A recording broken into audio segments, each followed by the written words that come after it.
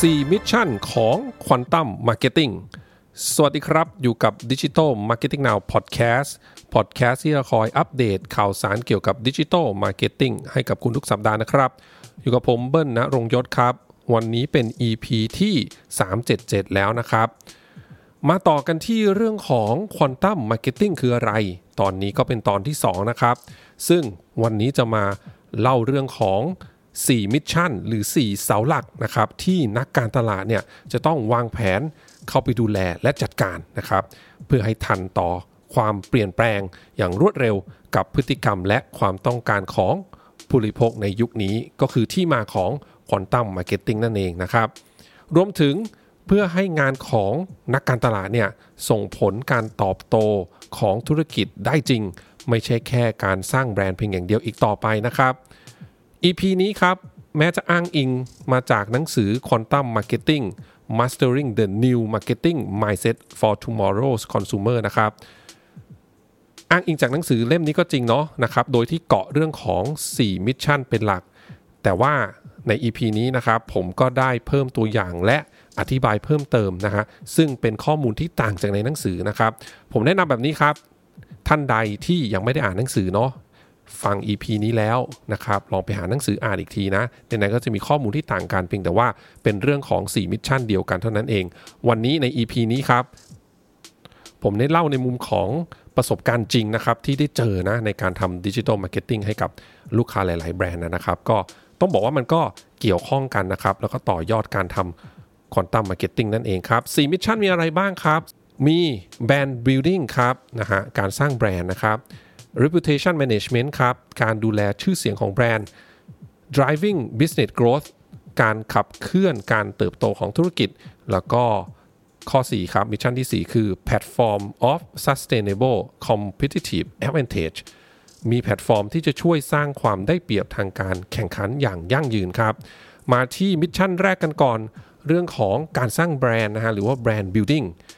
แน่นอนครับว่าการสร้างแบรนด์เนี่ยยังคงจำเป็นอยู่ไม่ว่าจะเป็นยุคของการทำการตลาดยุคไหนก็ตามนะครับจะเปลี่ยนไปกี่ยุคกี่สมัยการสร้างแบรนด์เนี่ยยังจำเป็นอยู่เพราะการสร้างแบรนด์ครับส่งผล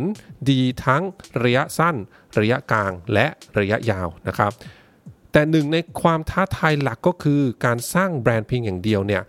ยังไม่สามารถที่จะสร้างผลลัพธ์ทางธุรกิจได้ทันทีมาร์เก็ตเตอร์นะครับในยุคนี้ก็เลยจำเป็นจะต้องมีทักษะที่จะทำหน้าที่ปกป้องแบรนด์และอธิบายให้กับสเต็กโฮลเดอร์ทุกคนนะครับในองค์กรเนี่ยนะฮะที่เกี่ยวข้องกับธุรกิจของเราเนี่ยครับให้เข้าใจถึงความสำคัญของการสร้างแบรนด์ให้ได้นะฮะการสร้างแบรนด์จะช่วยสร้างความแตกต่างระหว่างเราและคู่แข่งลองคิดภาพตามนะครับถ้าสินค้าของเราเนี่ยมีทุกอย่างใกล้เคียงกับคู่แข่งทั้งเรื่องของคุณภาพราคาการบริการหลังการขายการมีแบรนด์ที่ดีเนี่ยถูกสร้างมาอย่างต่อเนื่องนี่แหละฮะจะเป็นปัจจัยสำคัญที่จะทำให้ลูกค้าหรือกลุ่มเป้าหมายเนี่ยเลือกแบรนด์ของเราเหนือกว่าคู่แข่งนะครับนอกจากนั้นนะต้องบอกว่ามีหลากหลายตัวอย่างเลยทีเดียวมีเคสสตั๊ดดี้มากมายเลยทีเดียวที่แสดงให้เห็นว่าการสร้างแบรนด์เนี่ยจะช่วยสามารถให้ขายในราคาสูงกว่าคู่แข่งได้อีกด้วยตัวอย่างแบรนด์ที่มีการสร้างอย่างต่อเนื่องแล้วก็สามารถที่จะอัพราคาได้สูงกว่าคู่แข่งเป็นอย่างมากเนี่ยไม่ต้องมองอื่นไกลครับก็คือ Apple นั่นเองเป็นตัวอย่างที่ดีที่สุดเลยนะครับอันนั้นเรื่องแรกครับมิชชั่นแรกพันธกิจแรกของ Quantum Marketing สำหรับนักการตลาดก็คือ Brand Building เรื่องที่2ครับเรื่องของ Reputation Management หรือการดูแลชื่อเสียงเพราะปัจจุบันนะครับโซเชียลมีเดียเนี่ยต้องบอกว่ามีส่วนทำให้เรื่องแย่เรื่องเนกาทีฟต่างๆเกี่ยวกับแบรนด์ของเราเนี่ยถูกส่งต่อไป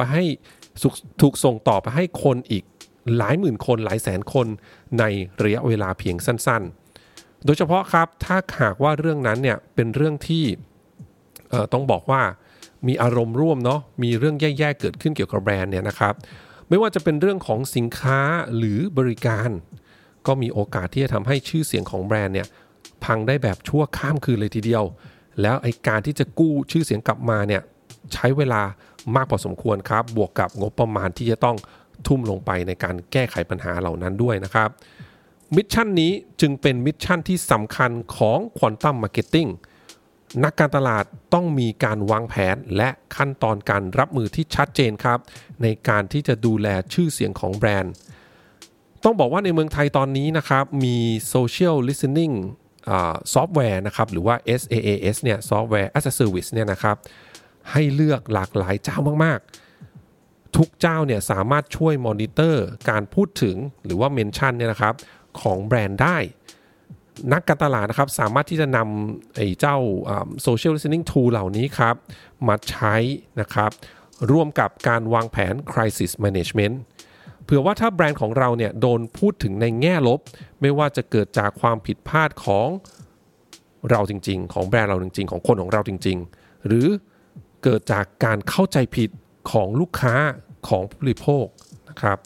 นักการตลาดเนี่ยจะต้องรู้ได้ทันทีและเข้าไปรับมือตามขั้นตอนที่วางแผนไว้ล่วงหน้าอย่างรวดเร็วให้สมกับการเป็นควอนตัมมาร์เก็ตติ้งนั่นเองครับทั้งนี้นะครับผมอยากจะแนะนำเพิ่มเติมว่าการทำ reputation management เนี่ยนะครับหรือว่า reputation monitoring เนี่ยนะครับ crisis monitoring เนี่ยนะครับต้องวางแผนล่วงหน้าและทำอย่างต่อเนื่องเพราะว่าพวกเราเนี่ยจะไม่สามารถรู้ได้เลยนะครับว่า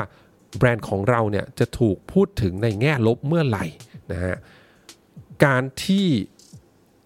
เราค่อยมามอนิเตอร์หลังจากที่เรื่องเกิดขึ้นแล้วเนี่ยนะครับต้องบอกว่ามันช้าเกินไปแล้วที่จะรับมือให้ทันกับความเร็วนะฮะในการกระจายต่อบนสื่อโซเชียลนะครับแล้วก็ต้องเสริมนิดนึงว่าไอ้เจ้าพวก social listening tool ต่างๆเนี่ยเวลาที่เราเก็บเมนชั่นเนี่ยนะครับถือว่าเป็นคีย์เวิร์ดชื่อแบรนด์ของเราเนี่ย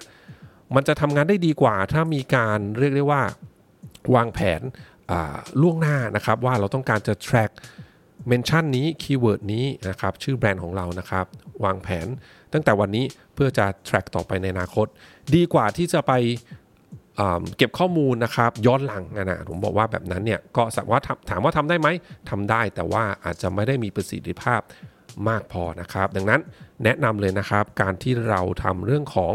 reputation management เนี่ยนะครับควรทำอย่างต่อเนื่องแล้วก็วางแผนตั้งแต่ตอนนี้เป็นต้นไปครับอย่าไปทำย้อนหลังนะฮะมิชชั่นที่3นะครับเรื่องของ driving business growth นั่นเองหรือว่าการขับเคลื่อนการเติบโตของธุรกิจครับนี่น่าจะเป็นหนึ่งเหตุผลสำคัญที่ทำให้ performance marketing เป็นหนึ่งในหัวข้อที่ถูกพูดถึงมากที่สุดในช่วง 3-4 ปีที่ผ่านมานะครับและเป็นหนึ่งในเซอร์วิสที่นักการตลาดต้องการมากที่สุดจากเอเจนซี่ในวงการดิจิทัลมาร์เก็ตติ้งครับการทำ performance marketing สามารถเห็นผลลัพธ์ของการสร้างยอดขายได้จริงทันทีในทุกๆแคมเปญนะครับโดยเฉพาะช่วง Double Day Sale ต่างๆนะฮะ99 11 11 12 12นะครับก็เป็นต้องบอกเป็นวันที่เป็นDouble Day Mega Day Sale นะฮะในตลาดเมืองไทยแล้วก็ในเอเชียตะวันออกเฉียงใต้นั่นเองนะครับการสร้างแบรนด์จะไม่มีความหมายเลยถ้ายอดขายไม่มานะฮะดังนั้นนักการตลาด Quantum Marketing จึงต้องตั้ง Driving Business Growth ให้เป็นอีกหนึ่งมิชชั่นสำคัญนะครับทุกสิ่งทุกอย่างที่เราทำในการตลาดเนี่ยนะครับจะต้องสร้างการเติบโตและผลกำไรให้กับธุรกิจได้จริงครับอันนี้ก็เป็นมิชชั่นที่3นะครับมาถึงมิชชั่นที่4ครับมิชชั่นสุดท้ายก็คือเรื่องของ Platform of Sustainable Competitive Advantage ครับหรือว่าการมีแพลตฟอร์มที่ช่วยสร้างความได้เปรียบทางการแข่งขันอย่างยั่งยืนนะครับต้องบอกเลยครับว่าเราคงจะหลีกหนีเรื่องของเทคโนโลยีหรือเทคเนี่ยไม่พ้นแน่นอนนะฮะตามที่หนังสือ Marketing 5.0 โดยฟิลิป คอตเลอร์ก็ได้ระบุเอาไว้นะครับสำหรับ Quantum Marketing ก็เช่นเดียวกันหนึ่งในมิชชั่นสำคัญคือการที่ต้องสร้างหรืออยู่ในแพลตฟอร์มที่จะช่วยทำให้แบรนด์ของเราเนี่ยมีความได้เปรียบในการแข่งขันแบบระยะยาวอย่างต่อเนื่องคำว่าระยะยาวนั่นหมายถึงว่าไม่ใช่แค่การเข้าไปอยู่นะครับหรือขายในแพลตฟอร์มต่างๆที่ทุกแบรนด์อื่นๆเนี่ยก็สามารถทำได้พวกโซเชียลเน็ตเวิร์กนะครับหรือว่า e-marketplace นะแต่ต้องเป็นแพลตฟอร์มที่พิเศษกว่าแบรนด์อื่นๆสามารถทำให้แบรนด์ของเราเนี่ยมีข้อได้เปรียบกว่าทุกแบรนด์นะครับดังนั้นจึงต้องอาศัยความรู้เรื่องของเทคพอสมควรเลยเราน่าจะได้เห็นหลากหลายแบรนด์นะปัจจุบันที่พยายามออกซูเปอร์แอปออกมานะครับเช่นตัวอย่างที่ชัดเจนที่สุดก็น่าจะเป็นของ Air Asia นั่นเองหรือธนาคารระดับต้นๆของประเทศไทยเนี่ยก็ล้วนแต่มีบริษัทลูกที่เป็นเทคคอมพานีดังๆหลายที่เลยทีเดียวนะครับ แต่การที่มีแบรนด์นะครับต้องบอกว่าการที่แบรนด์เนี่ยหลายแบรนด์เหมือนกันนะที่ล้มเหลวจากการพยายามสร้างแอปของตัวเองเนี่ยก็มีตัวอย่างมากมายเหมือนกันนะครับเพราะแอปเหล่านั้นเนี่ยมันไม่ได้มีประโยชน์ที่เด่นชัดพอที่จะทำให้ผู้บริโภคยอม install แล้วก็เปิดใช้แอปของแบรนด์นั้นๆทุกวันนะครับลองถามตัวเองดูก็ได้ครับว่าแอปของแบรนด์ไหนที่เราใช้ประจำเป็นทุกวันบ้างผมเชื่อได้ว่าก็มีน้อยเลยทีเดียวนะฮะแต่อย่างน้อยที่สุดครับการที่เรามี e-commerce เว็บไซต์ของแบรนด์เองเนี่ยที่เน้นการเป็น mobile first นะครับก็เป็นพื้นฐานหรือ foundation ขั้นแรกสุดเลยแหละของการที่นักการตลาดควรต้องทำเพื่อให้ตอบรับกับมิชชั่นที่4สุดท้ายนี้ของ Quantum Marketing นะครับทวนกันอีกครั้งหนึ่งครับ4มิชชั่นของ Quantum Marketing สำหรับนักการตลาดมีอะไรบ้างข้อ1ครับ Brand Building การสร้างแบรนด์ครับข้อ2 Reputation Management การดูแลชื่อเสียงของแบรนด์ข้อ3ครับ Driving Business Growth หรือว่าการขับเคลื่อนการเติบโตของธุรกิจแล้วก็ข้อ4ครับ Platform of Sustainable Competitive Advantage หรือการมีแพลตฟอร์มที่จะช่วยสร้างความได้เปรียบการแข่งขันอย่างยั่งยืนนั่นเองครับก่อนนี้ก็เป็น Quantum Marketing นะฮะที่มาฝากกันในวันนี้นะครับเดี๋ยวก็ฝากติดตามกันเรื่อยๆนะครับว่าเรื่องของ Quantum Marketing เรื่องไหนที่จะมาหยิบยกมาเล่าให้ฟังกันต่อนะครับปิดท้ายครับฝากกันครับตอนนี้เคาะวันแล้วนะครับวันที่จะเปิดคลาสใหม่ของ Digital Marketing Now นะครับก็คือวันเสาร์ที่12พฤศจิกายนนี้นะครับสถานที่เดี๋ยวจะแจ้งอีกครั้งนึงนะครับแต่พิเศษจริงๆคลาสนี้นะครับนอกจากผมจะสอนเองแล้วเนี่ยก็เชิญคุณบีซาโรจน์ครับผู้เขียนหนังสือ Seamless Communication Marketing มาสอนด้วยนะครับยังไงฝากติดตามที่เพจ Digital Marketing Now นะครับเดี๋ยวจะมีโพสต์รายละเอียดเกี่ยวกับคลาสนี้กันนะครับผมเชื่อได้ว่าน่าสนใจมากๆและน่าจะเป็นประโยชน์กับนักการตลาดนะที่จะเรียนนะครับคลาสในวันนี้ในครั้งนี้นะครับแล้วก็ไปวางแผนสำหรับปีหน้ากันนะครับขอบคุณทุกท่านมากที่รับฟังครับเดี๋ยวครั้งหน้ามีเป็นเรื่องอะไรฝากคอยติดตามกันนะครับสำหรับวันนี้สวัสดีครับ